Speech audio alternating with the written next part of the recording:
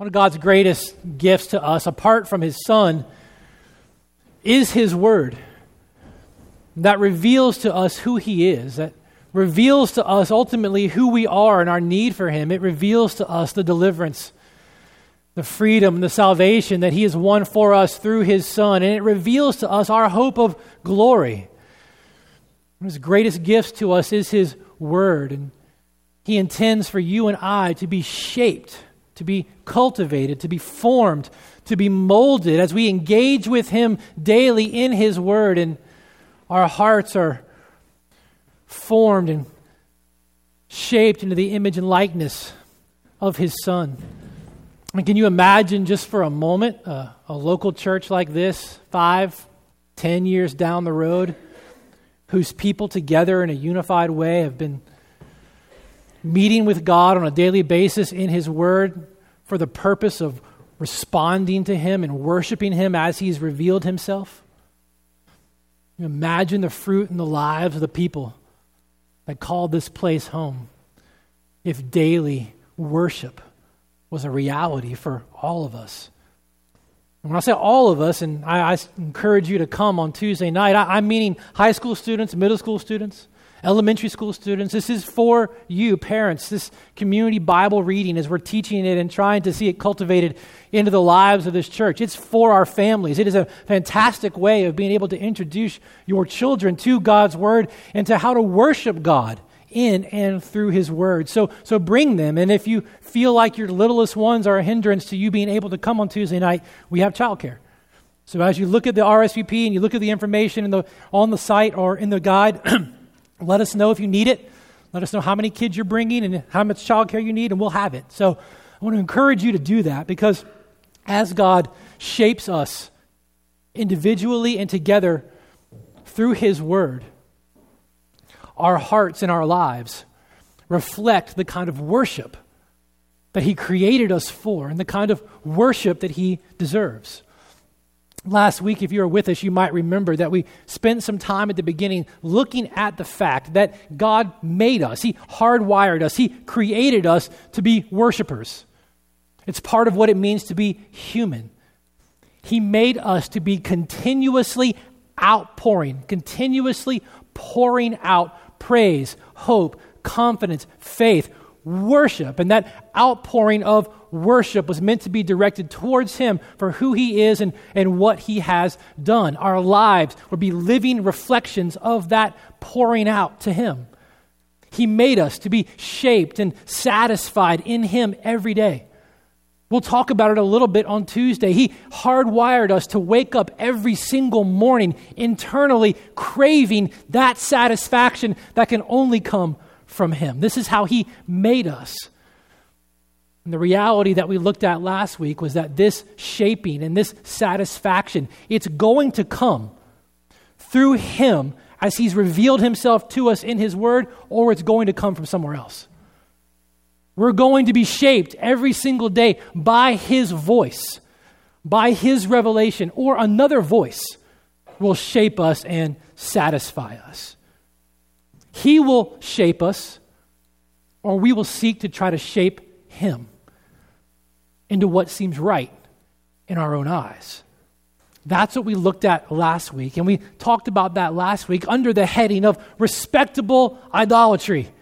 This misdirected outpouring of worship in our lives, when rather than responding to God as He reveals Himself to us, rather than being shaped by His revelation to us, in particular through His Word and through His Son, we seek in our hearts to reshape Him, to form off and to shave off contours of His revealed character and His revealed will into what seems better suited to satisfy us in our own eyes. We called that misdirected worship respectable idolatry, and this morning we're going to continue to look at that same thing as we pick up the story in Judges chapter 17 where we left off last week. And this morning what I want us to do is I want us to operate on this text in a way that we go to a doctor, and a doctor will take our blood and he'll run our blood through a series of tests looking for markers in our blood. Markers of an internal illness or disease that left unchecked will destroy us from the inside out.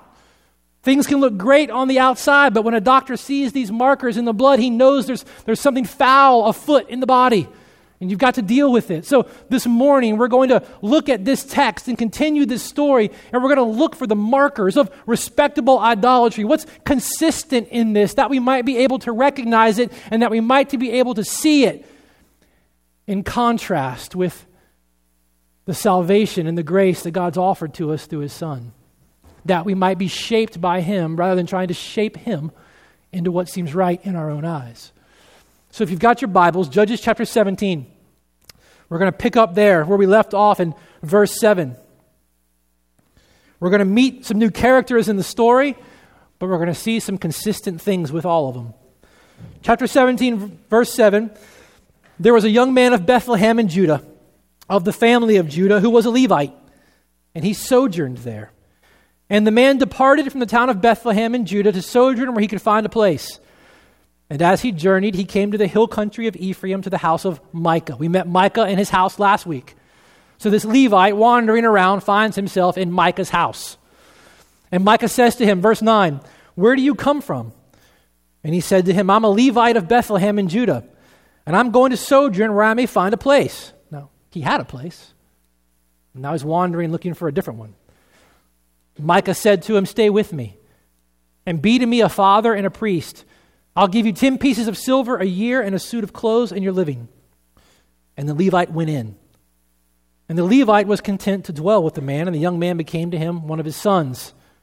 Micah ordained the Levite, and the young man became his priest and was in the house of Micah. Then Micah said, verse 13, "Now I know that the Lord will prosper me, because I have a Levite as priest." Now we're going to keep going, chapter 18. Same story. We just have these interesting number divisions in the Bible. In those days, there was no king in Israel. And in those days, the tribe of the people of Dan was seeking for itself an inheritance to dwell in, for until then, no inheritance among the tribes of Israel had fallen to them. So the Levite had a home, but he was looking for a different one. Dan doesn't think he was ever given one, so he's looking for one of his own. So the people of Dan sent 5 able men from the whole number of their tribe, from Zorah and from Eshtaol, to spy out the land and to explore it. And they said to them, "Go, explore the land." And so those 5 men, they came to the hill country of Ephraim, to the house of Micah, and they lodged there. So now we've got Micah and his household, Micah and the Levite, and now Micah's got these men of Dan here in his house. In verse 3, when they were by the house of Micah, they recognized the voice of the young Levite. So they hear something that sounds familiar to them, and they're going to check it out. They turned aside and they said to this young Levite, "Who brought you here? What are you doing in this place? What's your business here?" They heard in his voice that he wasn't from this part of town. They could hear it in the way he was speaking and what it sounded like. It sounded familiar to them, and they wanted to inquire what was going on. So verse 4, this Levite said to those spies of the Dan tribe, "This is how Micah has dealt with me. He's hired me, and I've become his priest." And they said to him, "Inquire of God, please, that we may know whether the journey on which we're setting out will succeed." And the priest said to them, "Go in peace. The journey on which you go is under the eye of the Lord." Now we're going to stop there for just a moment. And if we take the story of Micah and his house as we've already seen it, with the story of the Levite as we have now met him, and the story of the Danites together, what kind of markers, what kind of things can we see consistent through the story so far that would give the indication that something is amiss on the inside? That this tolerable idolatry, this shaping of God to fit what seems right in your own eyes is happening with Micah and his house, with the Levite, and even the Danites themselves. The first marker that we will see that's consistent through the story, and if you were with us last week, we kind of touched on it a bit. We'll unpack it a bit more this morning. The first marker is an unwillingness to receive and respond to God's word. An unwillingness to receive, to surrender, to respond to God's word. You can say it this way: an unwillingness to be shaped by the word of God as God has revealed it to his people. We saw it a bit last week with Micah. God had been clear to his people who he is, what he's like, and how he is to be worshiped.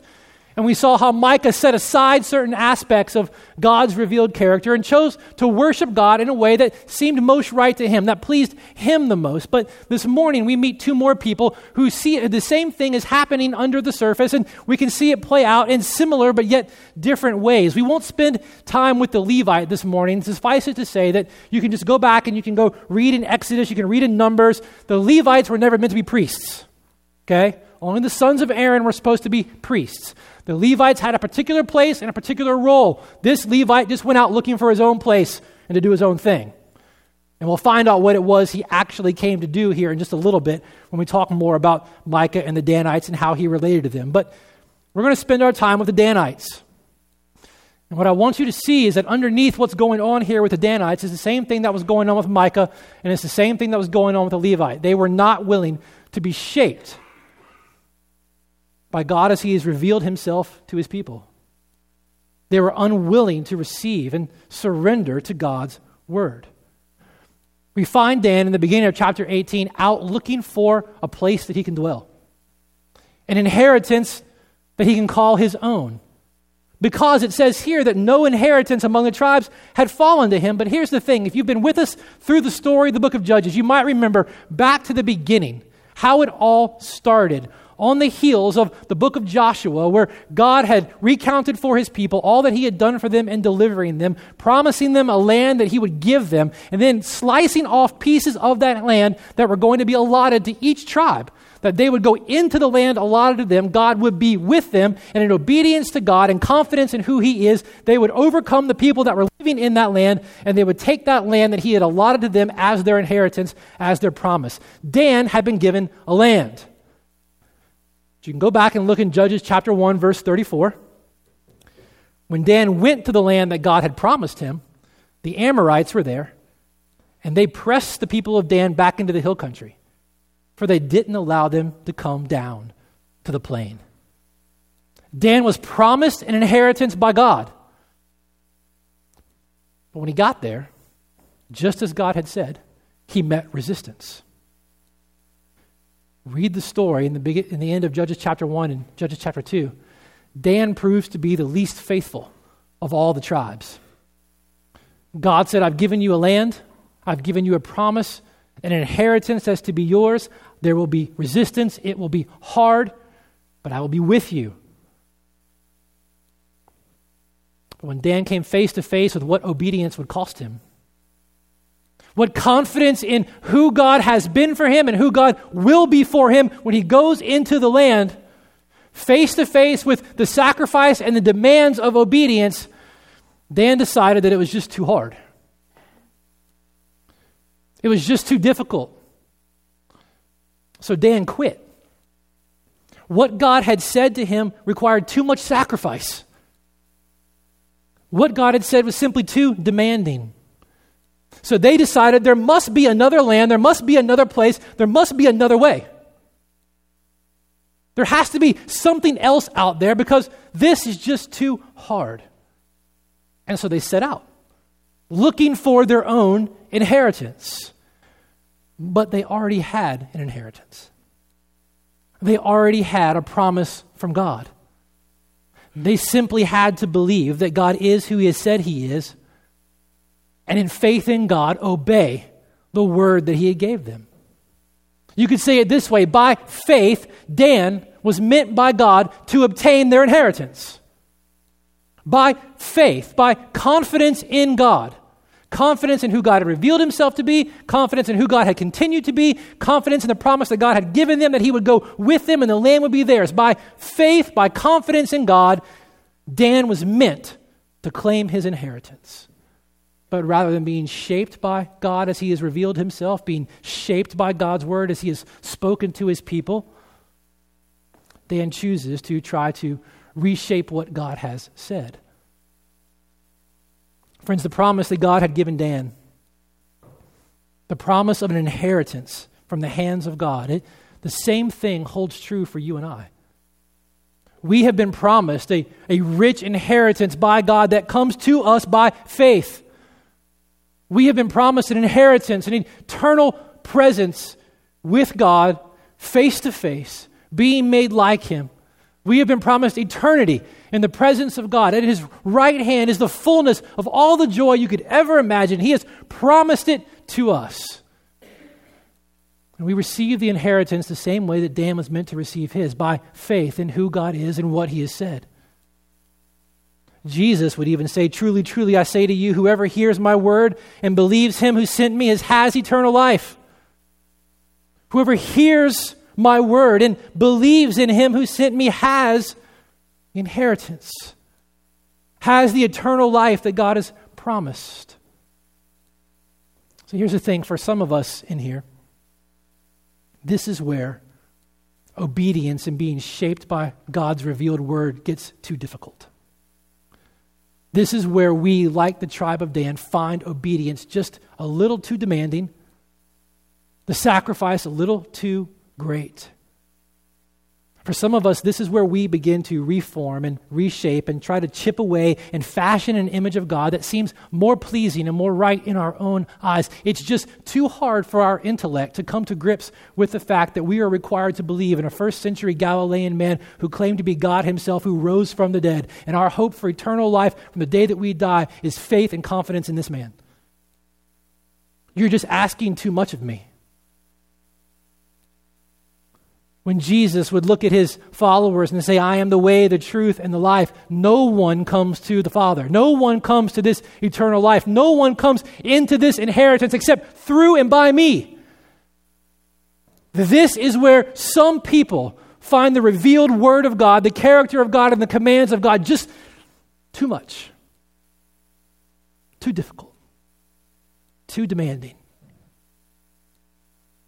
I would imagine for most of us in here, though, confidence in God to save us, confidence in God to forgive us, confidence in God to hold us out until that promise comes to the full fruition of eternal life in his presence isn't where we've stumbled, isn't where we've found obedience a bit too hard. I would imagine for most of us in here, we can have confidence in God to save us as he has revealed himself to us in his word and through his son, where we begin to say, I just think this is too demanding. Maybe this is just too difficult. It's in allowing God to be king.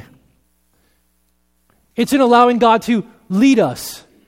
It's here that in our hearts we find ourselves looking and living out this desire to try to chip away at certain things and to reshape and to reform who he is in a way that seems right in our own eyes. When we listen to the one who has saved us, the one who has rescued us, the one who has promised us eternal life to us, and he says, in the here and now, here's what I need you to do. I need you to forgive your enemies.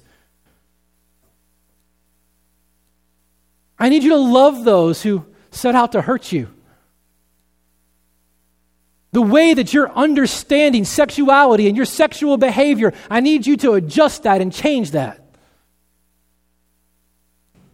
The way that you understand how you spend the time that I've given you on this earth, how you utilize and spend the resources that I've given you on this earth, I need you to shift those things. This is where some of us come to the point of going, it's just too hard. It's going to cost me too much. And like Dan, we say there must be another way. There must be another inheritance. There must be another place. There's got to be an easier route that I can take to get there. And when we're doing that, we're just engaging in the project of fashioning and forming and shaping a God who seems right in our own eyes, rather than allowing him to shape and to form us. The tribe of Dan, just like Micah, chose not to receive God's word, to surrender to it by faith, to not allow themselves to be shaped and formed by God's word, and for their lives to be a continuous outpouring of confidence in God as he has revealed himself to be. That's the first marker of this respectable idolatry that's working itself out in our hearts. But here's the thing. When we're unwilling to allow the voice of God, when we're unwilling to allow the revelation of God to shape and to form us, who God has revealed himself to be in his word and through his son, when we don't allow that to shape us, I promise you, another voice is doing the shaping. When we don't allow God's word to shape our hearts, we are allowing some other voice to do the shaping and to do the satisfying. And that's the second marker of this respectable idolatry in the heart of God's people.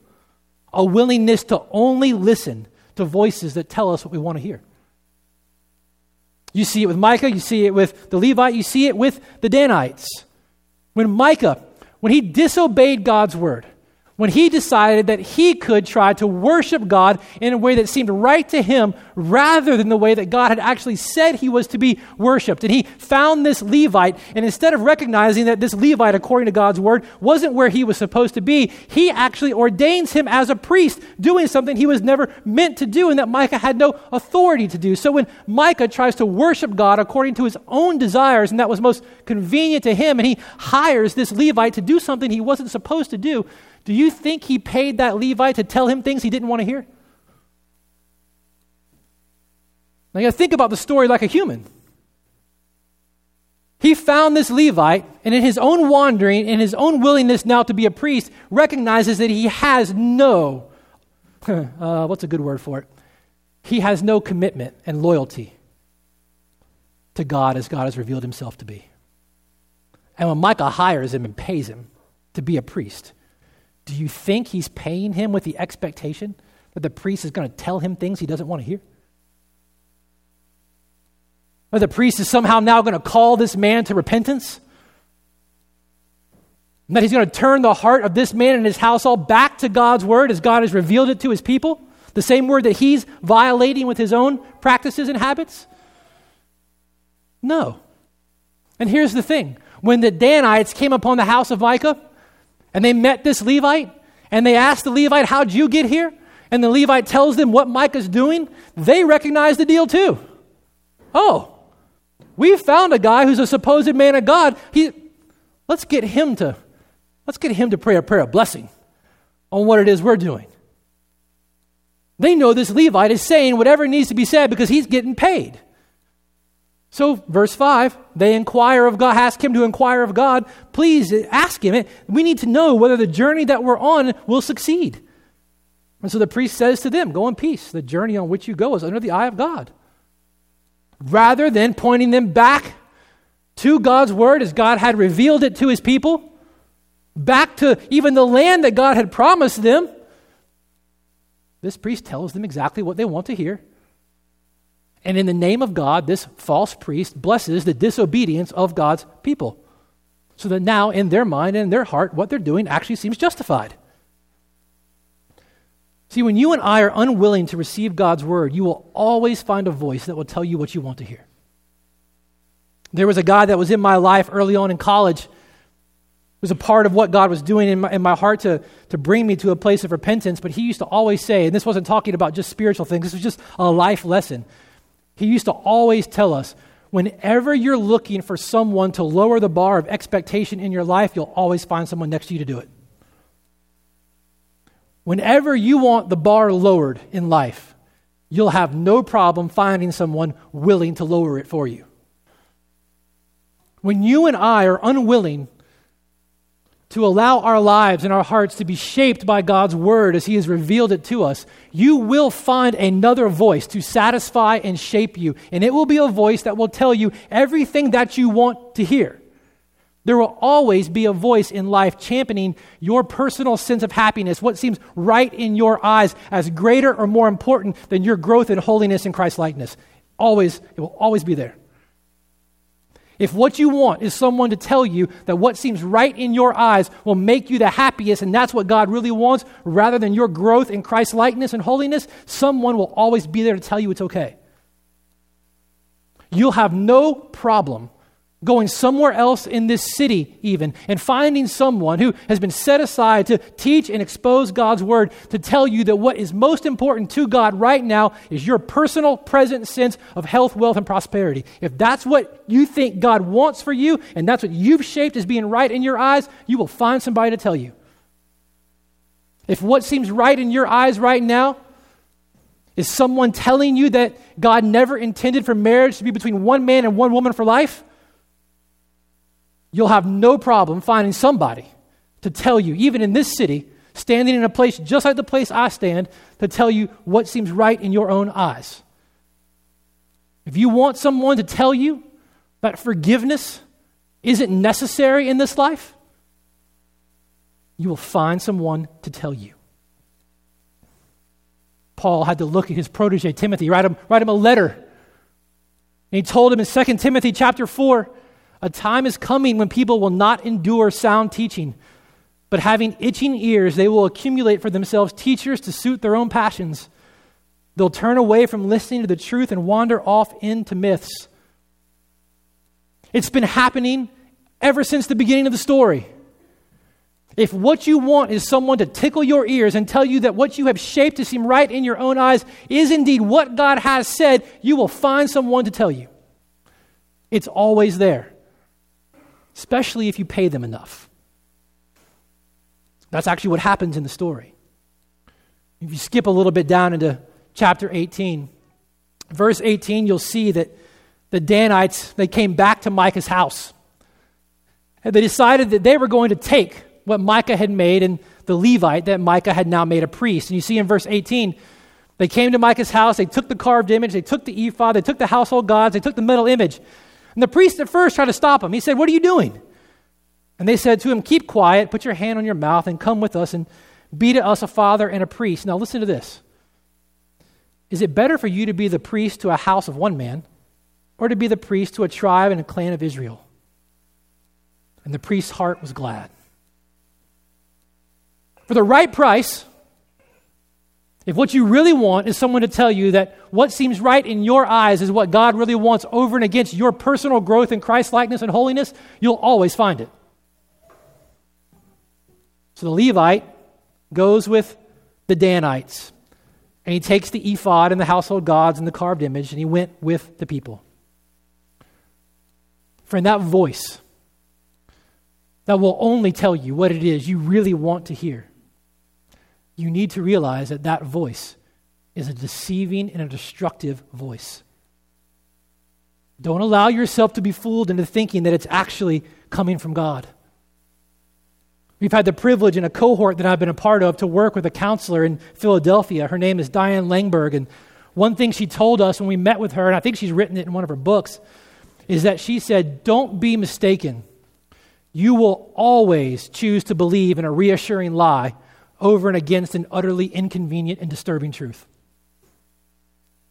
If what you want is someone to tell you that what seems right in your eyes is actually what God desires, you will always choose to believe in a reassuring lie over against an utterly inconvenient and disturbing truth.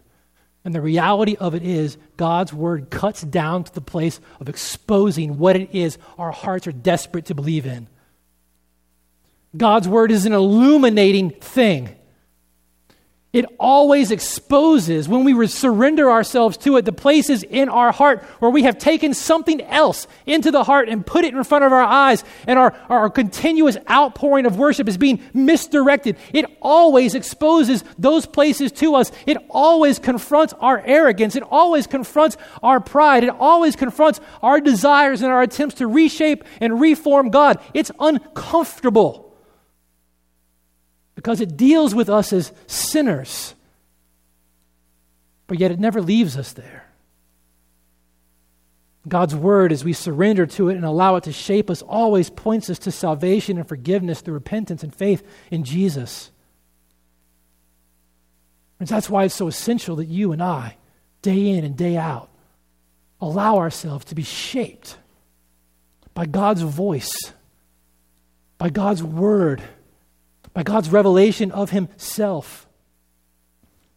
But now in the story, with the pseudo-blessing of God and their own personal desires and their own disobedience, the Danites are feeling confident that what they're doing is indeed what God would want. They set off, and what you're going to see now, and what we're going to look at for a minute in the story, and then next week you'll see play out on even a bigger scale. What you're going to see is the fruit of this kind of respectable idolatry playing itself out in the lives of God's people, when God's people no longer allow God's word to shape them.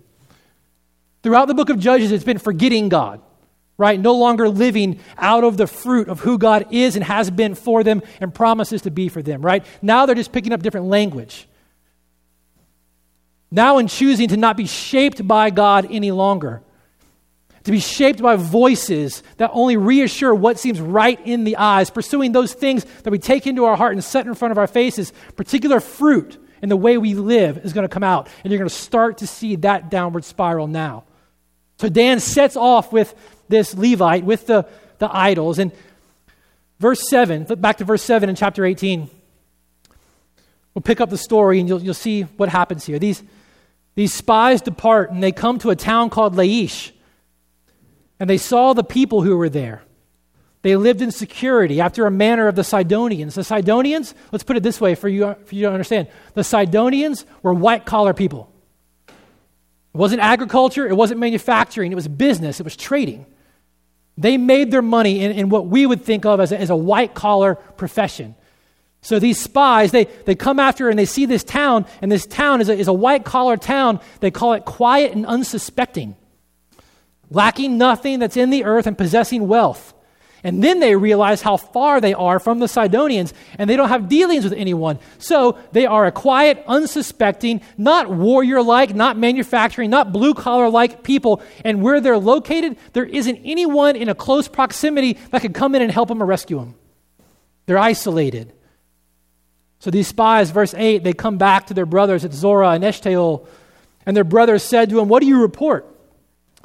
And they say, "Arise and let us go up against them, for we've seen the land, and behold, it's very good. And will you do nothing? Don't be slow. Go and enter, possess the land. And as soon as you go, you'll come to an unsuspecting people. The land's spacious for us." Now listen to what they say. "For God has given it into your hands, a place where there's no lack of anything that's in the earth." Sounds similar to the story of the spies that went and looked at the land that God had promised in the first place. All the spies that were sent out, like 2, came back and said, "The land is full of people we can't conquer." But 2 said, "No, this is the land that God had promised. We can do this." Here in this story, the spies come back and say, "The land's soft. The people are quiet, unsuspecting, easy pickings." The Amorites, they fought too hard. Not these guys. This will be our place. In verse 27, if you skip down, they've taken the Levite, they've taken the idols, and they came to Laish, to a people quiet and unsuspecting, and they struck them with the edge of the sword and burned the city with fire. And there was no deliverer because it was far from Sidon, and they had no dealings with anyone. No longer being shaped by God's word, no longer allowing themselves to be shaped by how God had revealed himself and who they were in light of that. Now, listening only to voices that will tell them exactly what they want to hear, they have the nerve to say, "This must be what God is giving into our hands. This must have been the land that God meant. He didn't mean that place where the Amorites were that fought back so hard. This must mean what God had meant in the beginning. You know, he promised us a land. He told us we were going to have a place. This is close enough, isn't it?" Here's the thing. Go look at a map sometime this week. Find one that talks about this time in the Bible. What you'll find is that Laish, it falls outside the boundaries of what's known as the promised land.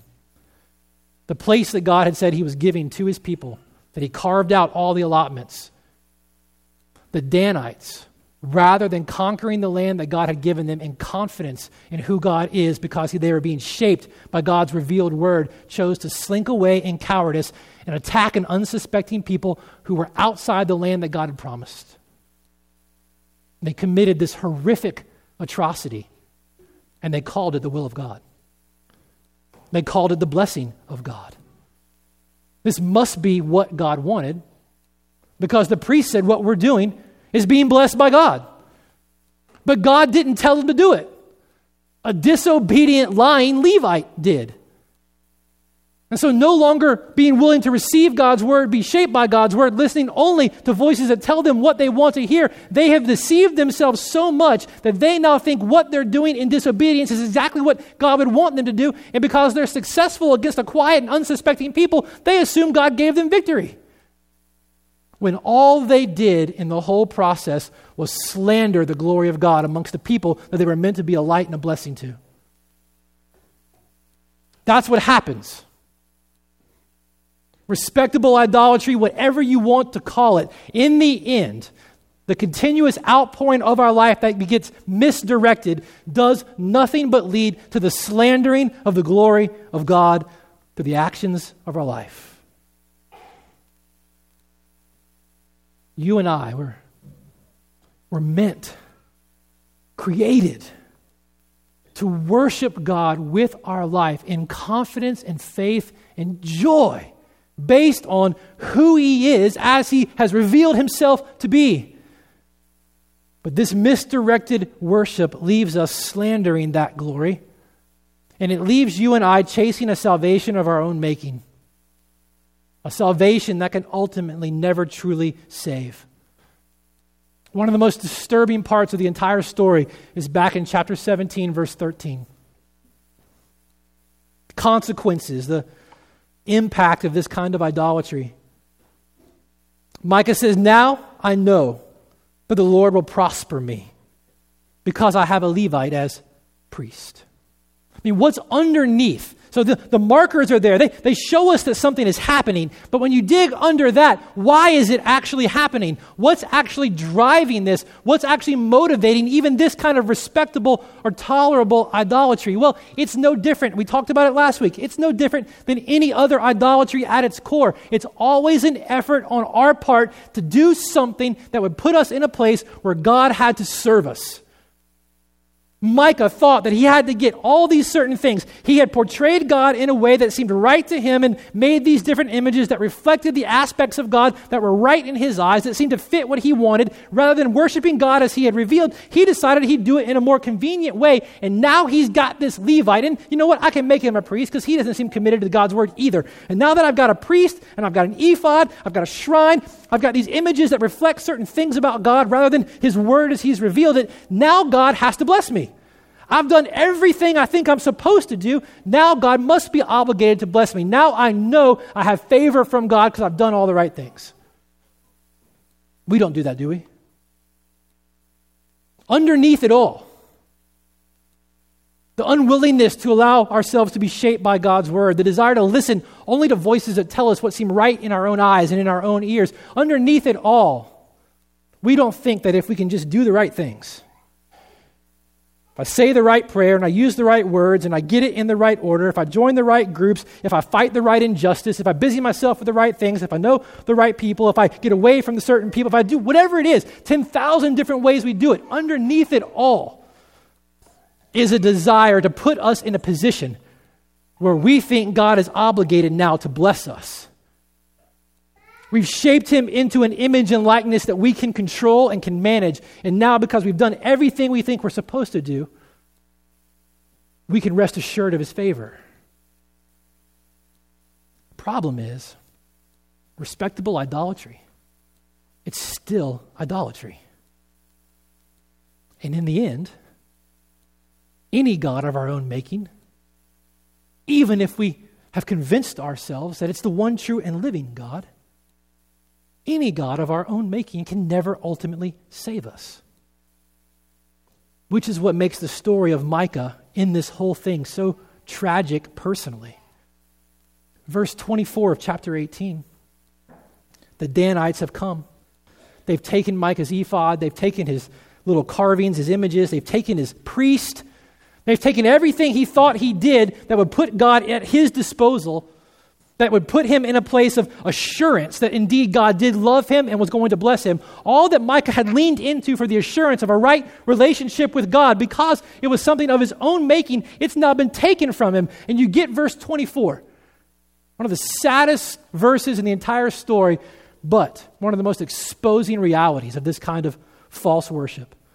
Micah looks at the Danites and says, "You took my gods, the ones I made and the priest, and you went away. And what do I have left?" See, as long as he had all those things and things were going well for him, how confident was Micah? I was doing all the right things. God must love me. Look, he even brought me a Levite.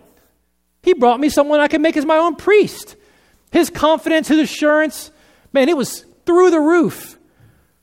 But the minute those things that he put in his place of the worship of the one true and living God are taken away, Micah's left with nothing but despair.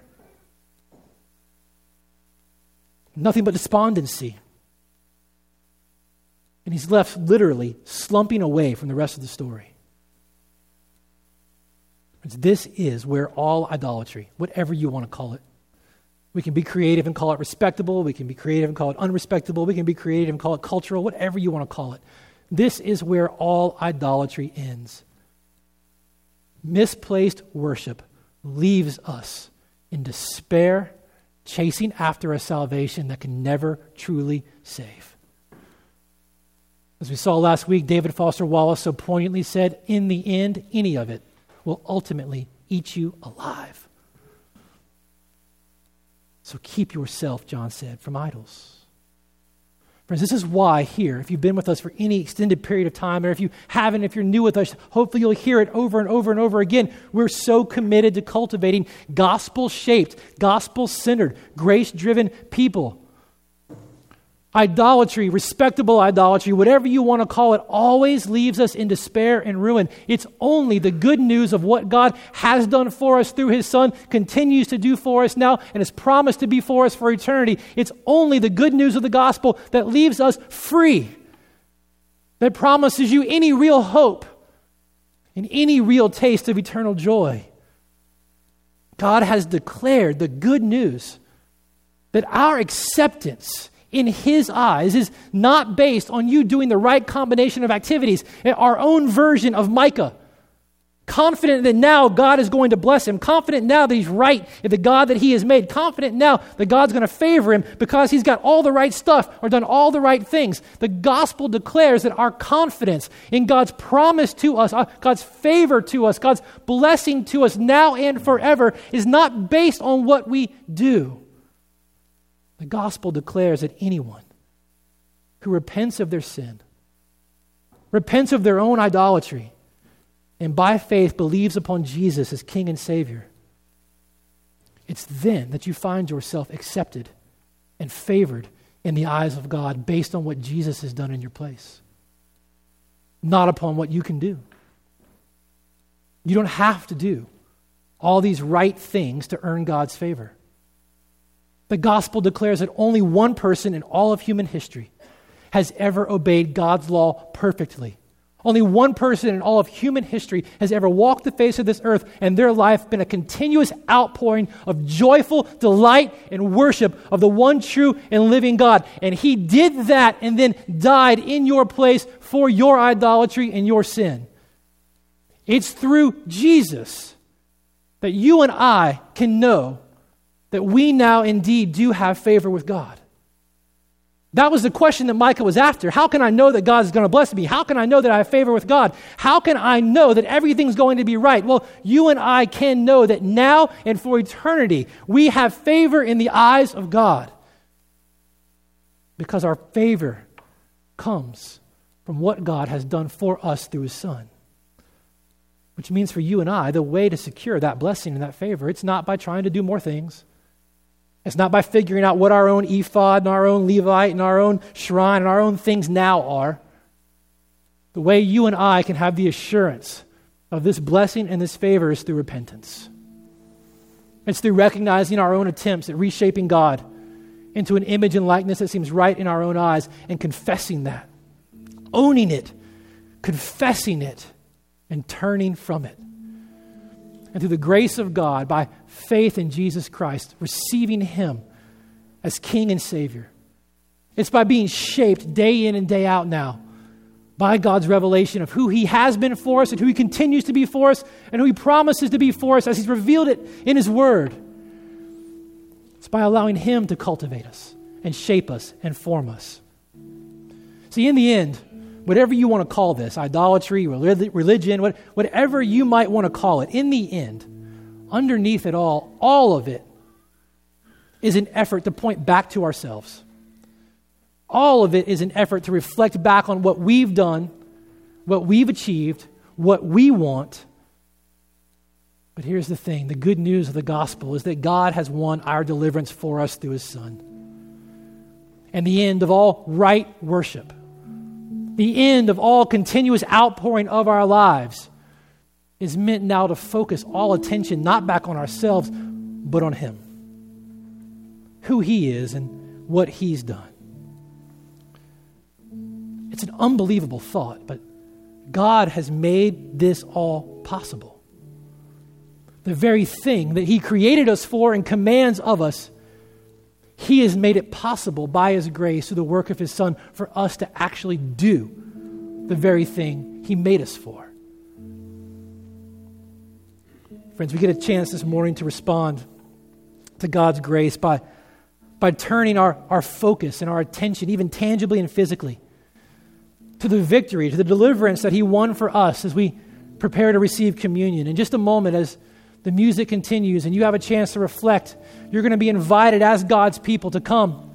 And when you come, here's what I want you to do. I want you to take that piece of bread, and as you dip it in that cup, I want you to let it remind you that your idolatry, whatever you call it, respectable or not, whatever effort you have made in your heart to reshape and reform God into an image that seems right to you, to listen to voices that would encourage your own disobedience from God's revealed will for you, it was your idolatry and your sin that cost him his life.